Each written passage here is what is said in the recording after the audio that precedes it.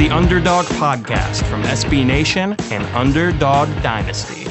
Ladies and gentlemen, welcome back to the Underdog Podcast. You are stuck with me, Joe Broback, for 3 weeks now. Joe Serpico is in Italy. We're not jealous at all, but that's what you get for the next 3 weeks. We're going to wrap up our preseason previews here, and we start the end with Memphis. And joining us today is Evan Barnes of the Commercial Appeal. Evan, thanks for joining us, man.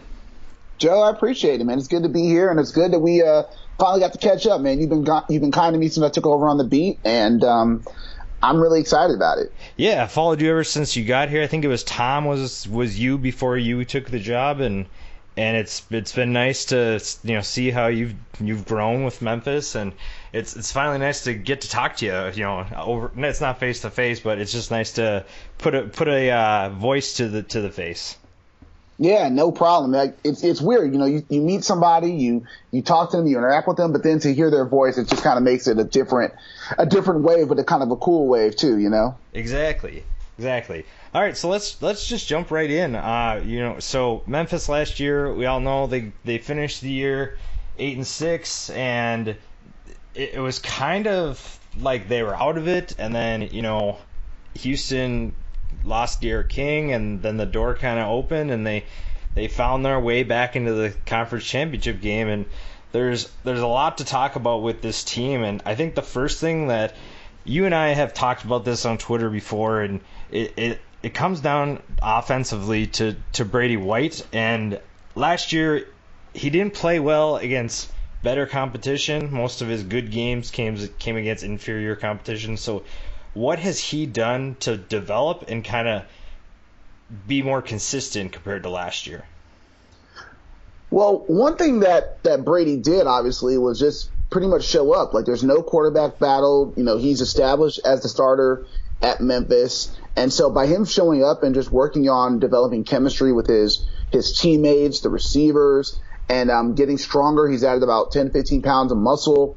I think that's really been the groundwork for him getting better, is that now he doesn't have to worry about competing for the job. I mean, he still has to maintain it, but he can just focus on getting smarter with the playbook, understanding where everybody's going to be and getting to know how to use everybody. And if he can do that, then we get into the elements where he's really strong at, such as his intelligence.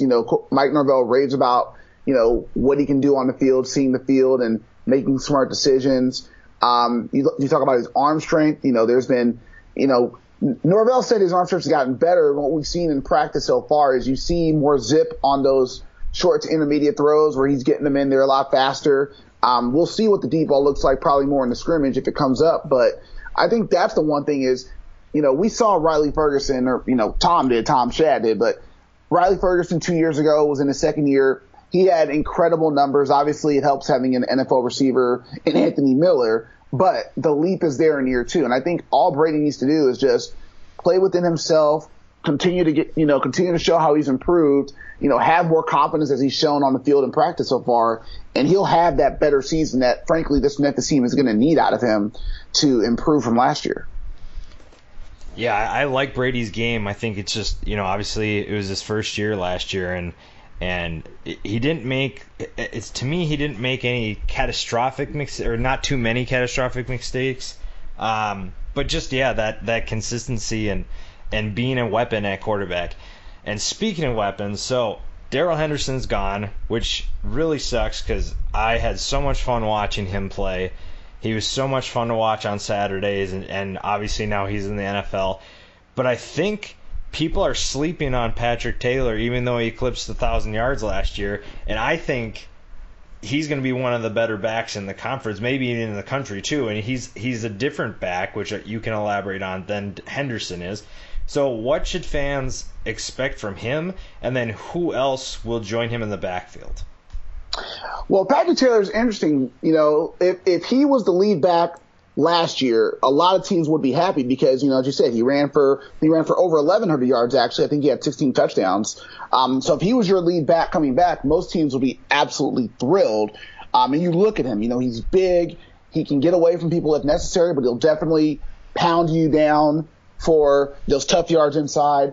But the good thing about this offense is they keep guys fresh. So Patrick Taylor, you're talking about someone who's, 6'3", over 210, coming at you, and then you spell him with some speedier backs. I think people are really going to see what Patrick Taylor can do. Like, when all's said and done, he's going to end up finishing second to D'Angelo Williams in a lot of Memphis categories in rushing. Like, I know Darrell Henderson had that magical year, but Patrick is actually going to surpass some of his career totals. Now, granted, Darrell did it in 3, Patrick did it in 4, but he's going to have a chance to really etch himself as one of the best Memphis running backs. And I think he's going to earn some more respect around the country because teams can watch him and see what he can do more and realize that, hey, this running back core was not just a 3-headed monster that's now 2/3 gone. They still got one big monster in Pat Taylor. So the question is, as you said, who's going to be behind him? And there's some good young backs to keep an eye on. One of them, obviously, is Kenneth Gainwell, who played in 4 games last year before he redshirted. Good, speedy back who just has a great nose for the ball. Came up huge in a couple of games. He played against Navy on the road, had some big third down catches. He shadowed Tony Pollard all year, so he basically learned from, a great versatile player in this offense. So he should have a pretty good year competing for reps. Kylan Watkins, who sat out last year after transferring from UT Martin, he had a really good spring. He's a local kid here in Memphis. A lot of people know him, so he has a chance to really kind of make a name for himself as, a guy who's really, really quick, who can be a great pass catcher. And then you also have another guy, Tim Taylor, who another local kid, first 2 years, he actually has had the second most carries of any returning running back on this team after Patrick Taylor. So, but he hasn't played much, due to Henderson, Pollard, and Taylor. So Tim Taylor is going to have a chance to really kind of make a name for himself. He's slimmed down. They've said he's one of the fastest guys on the team, and he was a track guy in high school. So I'll be curious to see what those 3 guys can do, kind of, replacing the production of Darrell Henderson and Tony Pollard while also putting their own spin on what Mike Norvell likes to do. You bring up Pollard, and it was fun to watch him be used in so many different roles. And obviously the one that everybody knows him from is the kick return game and how good he was there. Is there anybody on this roster that will fill his role within the offense, and then they may not replace him in terms of kick returning in production, but is there anybody that's a kick returner that makes people think of Tony Pollard when they watch them? So ask me your first question again. You said which production were you looking for? Who is there anybody that will kind of play because they used Pollard as like a running back and a receiver, that kind of very dynamic in the offense, and I think that's what the Cowboys are going to do with him too. Is there anybody that on the roster that will do that for Memphis this year?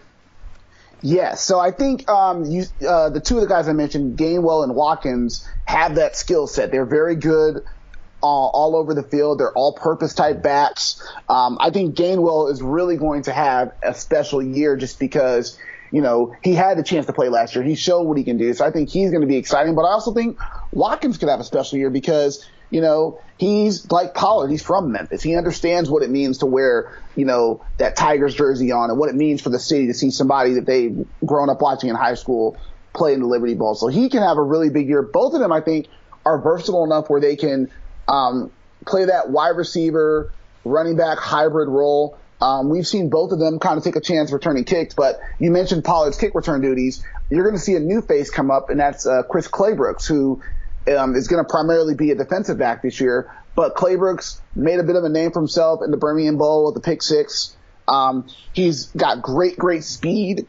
He's been returning kicks since the spring, and the coaches are really, really high on him. So he's going to get a chance to replace Pollard in the kick return game. And obviously, you really can't expect too much only because you want to give Claybrooks a chance to establish himself, not just follow one of the most prolific scoring kick returners in NCAA history. But with his speed and just his ability to kind of just, get back to he used to play off wide receiver in high school, I'm excited to kind of see what he's going to do because that's going to be a role where if he can make magic in that role, then Memphis' special teams will be just fine.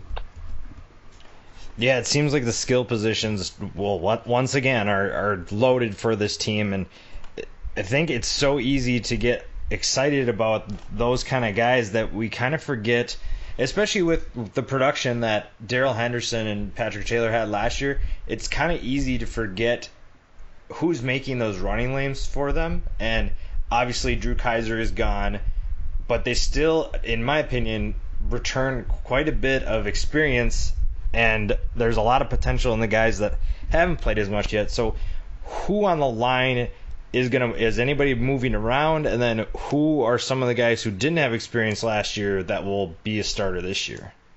Sure. So Memphis is going to have a huge task to replace 3 seniors who have graduated. And it's hard because Drew Kaiser and Travion Tate, who played center and left tackle respectively, they played almost 50 games at those positions. They were reliable starters.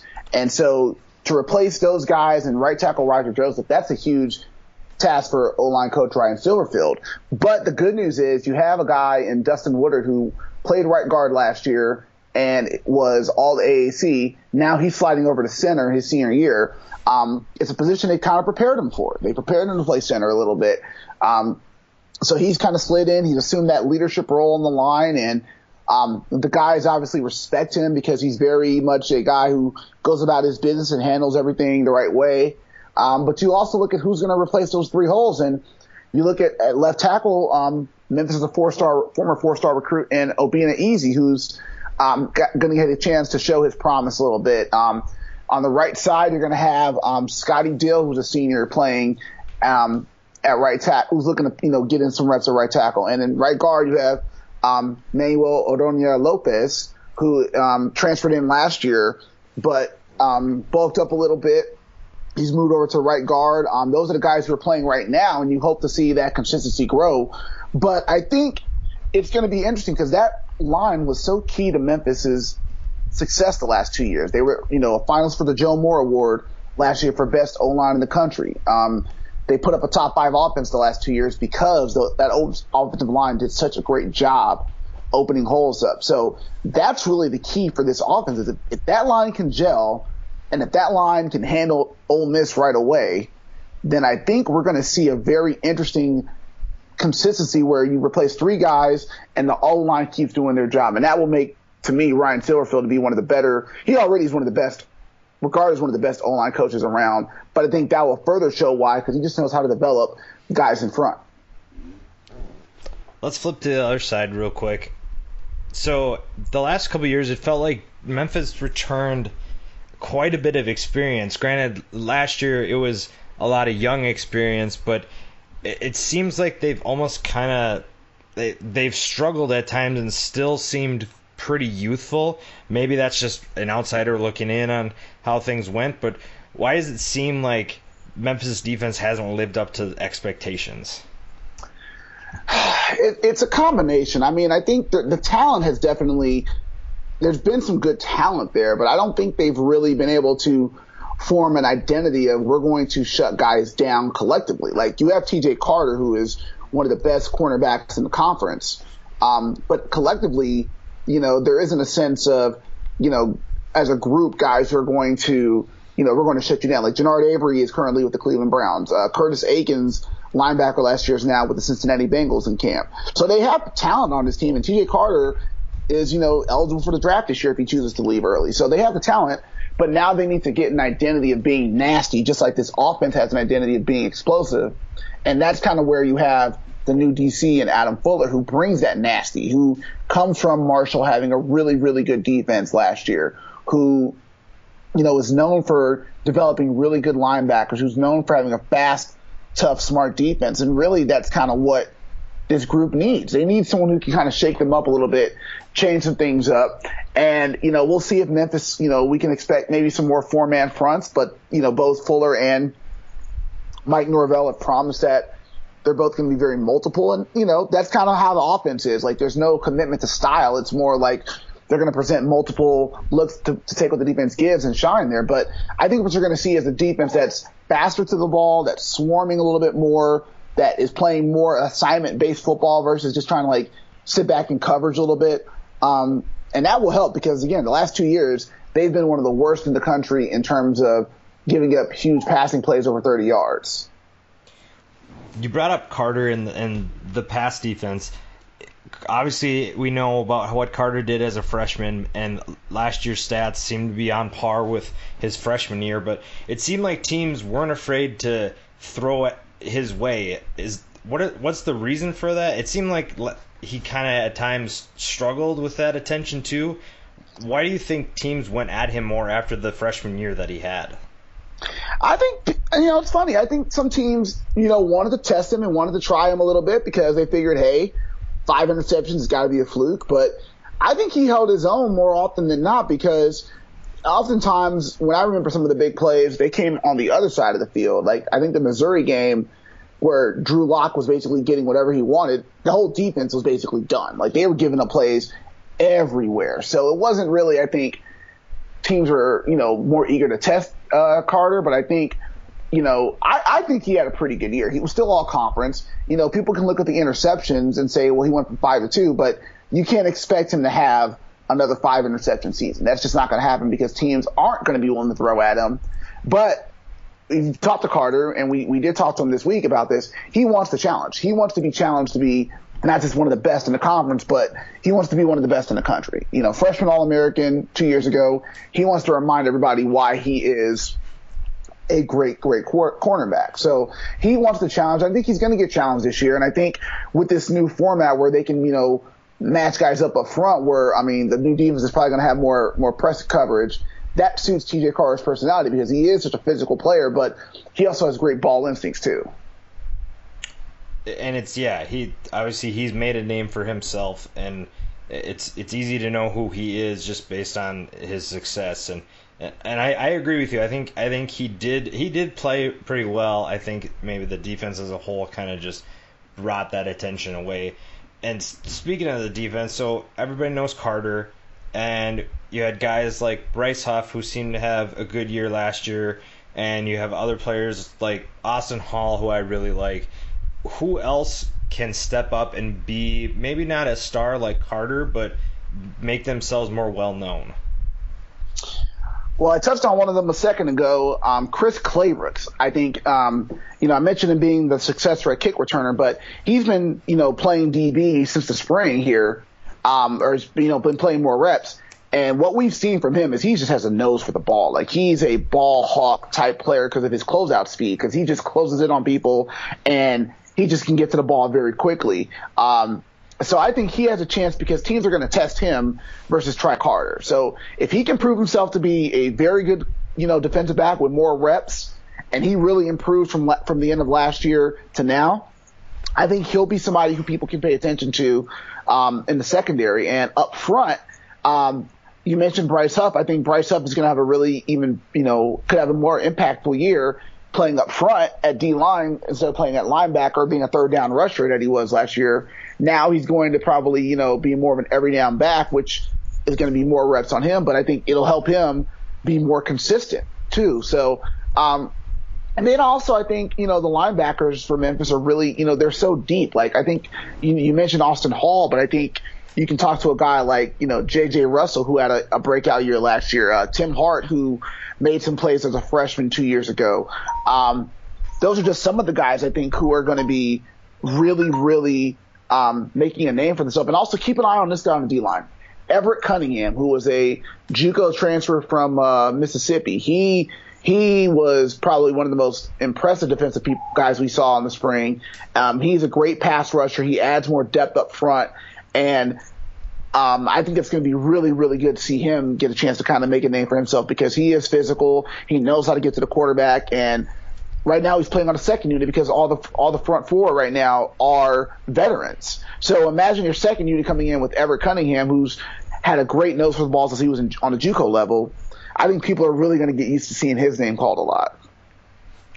I'm really excited just in general for this team. I thought last year, 2 years ago, they had something special, and last year they had a chance to have something special again.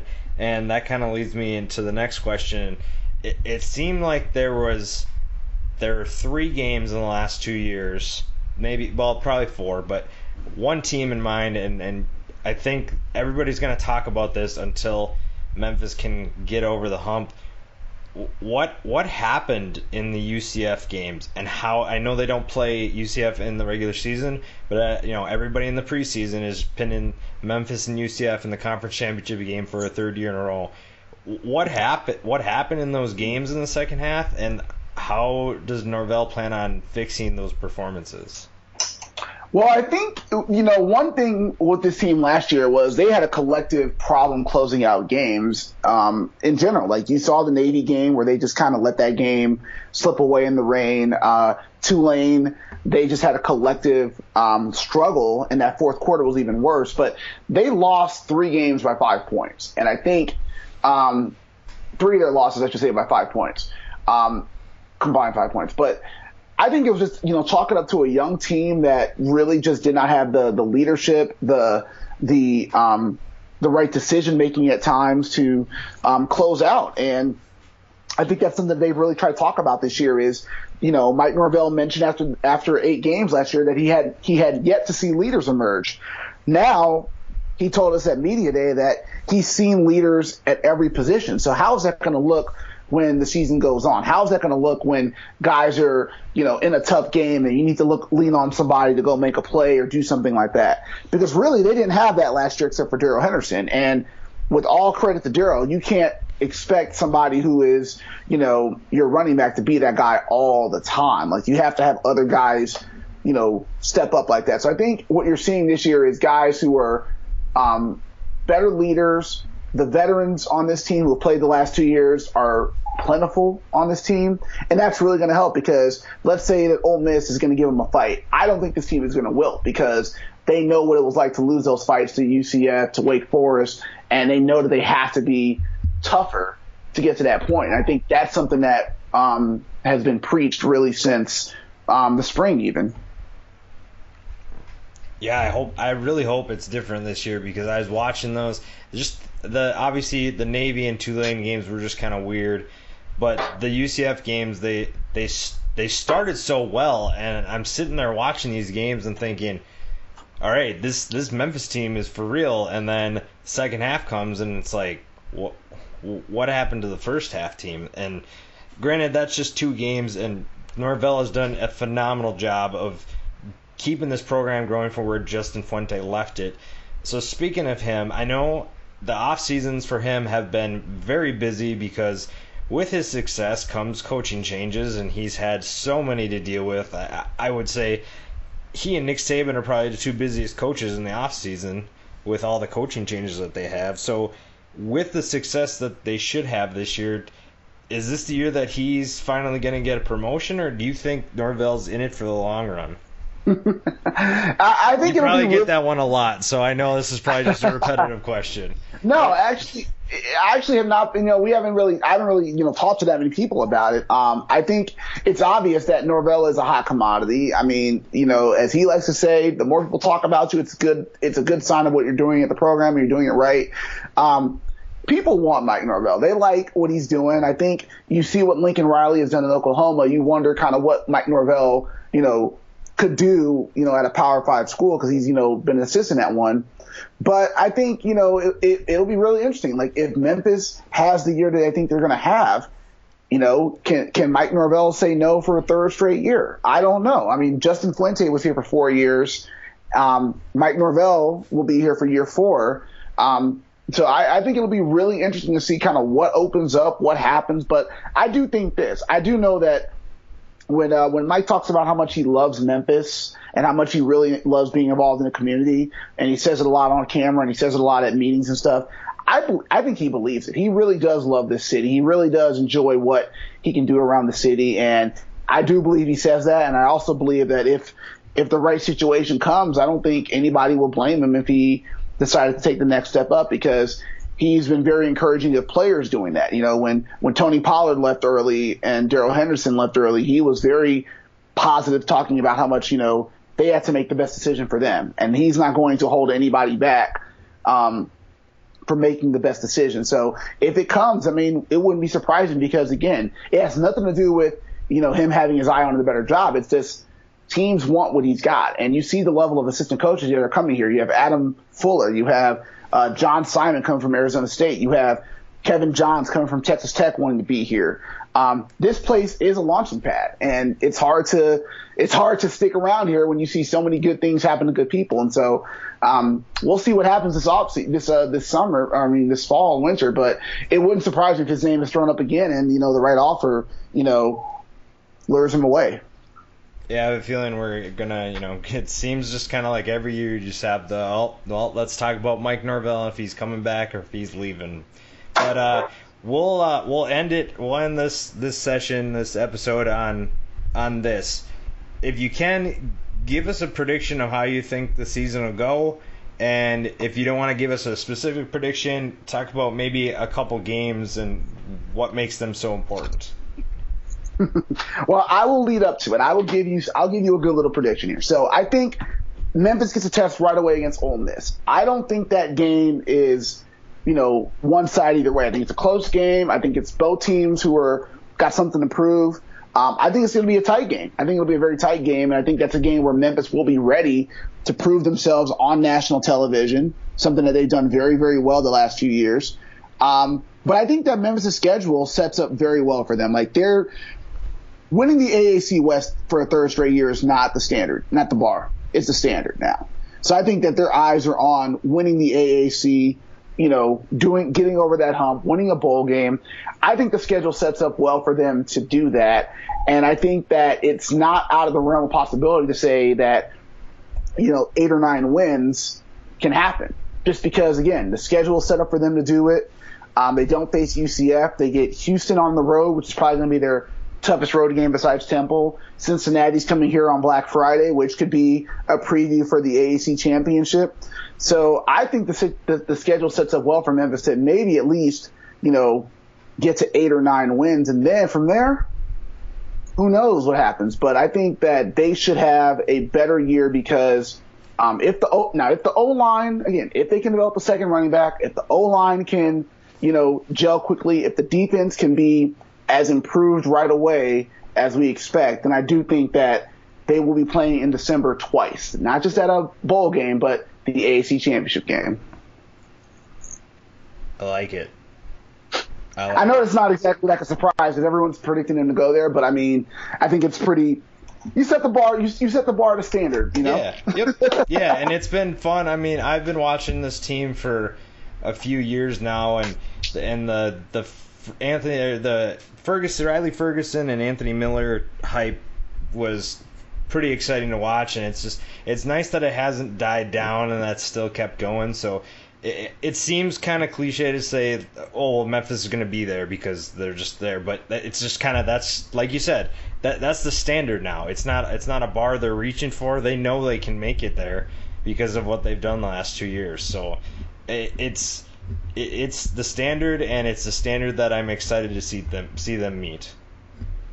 I agree, and it will be a fun year. I know we're probably going to have more conversations down the road, but I do think that, if for fans listening, that if you're up early on August 31st, tune in and watch Memphis Ole Miss. I think it'll be a fun game. It'll be a great chance for the AAC to make a statement. It's a big week for the AAC, I think, with Oklahoma, Houston too.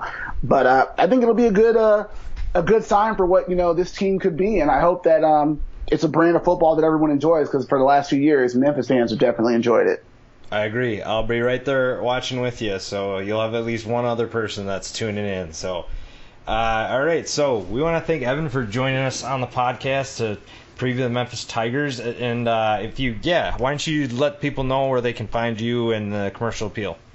Sure, definitely. You can check out my stuff at commercialappeal.com. You can follow me on Twitter at Evan_B. And that's pretty much it. Like, I'm pretty easy to find.